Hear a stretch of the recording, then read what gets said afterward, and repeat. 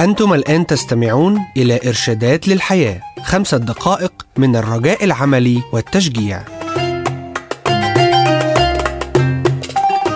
كيف تصبح عبقري؟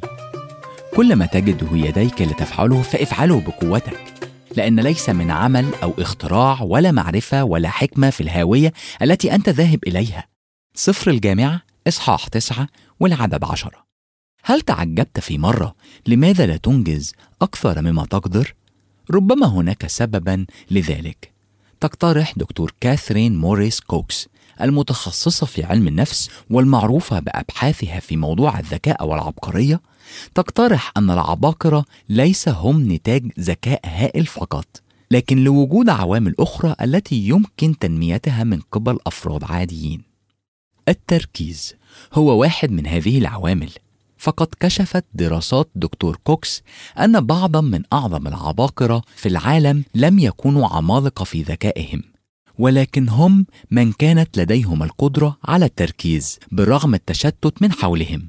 ومن العوامل الأخرى كما تذكر دكتور كوكس هي القدرة على رؤية ما لا يراه الآخرون. ففي إحدى المناسبات قام النحات الشهير مايكل أنجلو بزيارة لمحجر قديم. كان يبحث عن قطعة معينة من الرخام ليصنع منها عملا فنيا. أخيرا في الجزء الخلفي من المحجر وجد كتلة من الرخام كانت قد تم للتو استخراجها من الأرض، وكانت قاذرة ومغطاة بالطين. وقال عمال المحجر له: بالتأكيد لن تكون هذه القطعة هي ما تريد.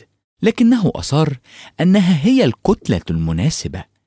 تم تنظيفها وحملوها إلى الاستوديو الخاص به، وبحسب التقليد يقال أن الكتلة الرخامية هذه هي التي صنع منها الفنان مايكل أنجلو تمثاله الخالد لموسى.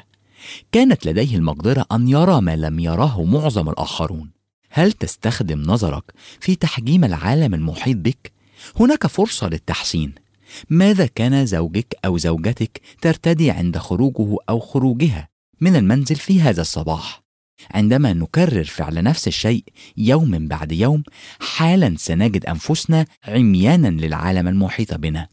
في بعض الأحيان نجد أن العميان يرون أكثر من الذين أعينهم سليمة. دعي في إحدى المرات رجلا ضريرا لرؤية المنزل الجديد لصديق له.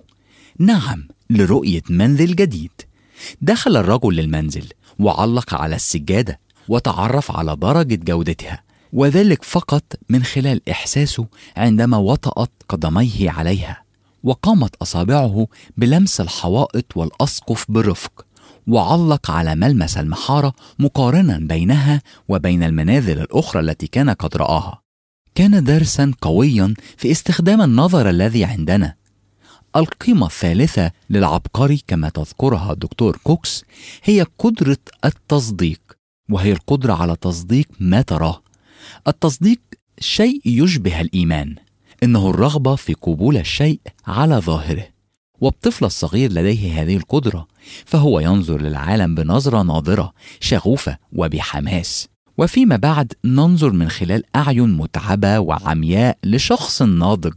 في إحدى المرات أقام الرب يسوع طفلا في الوسط وقال: إن لم ترجعوا وتصيروا مثل الأطفال الصغار لن تروا ملكوت السماوات. وكان ما يعنيه هو إن لم يكن للإنسان إيمان بسيط مثل تصديق الأطفال لن يكون عنده ضمان الحياة الأبدية. التركيز، الرؤية، التصديق.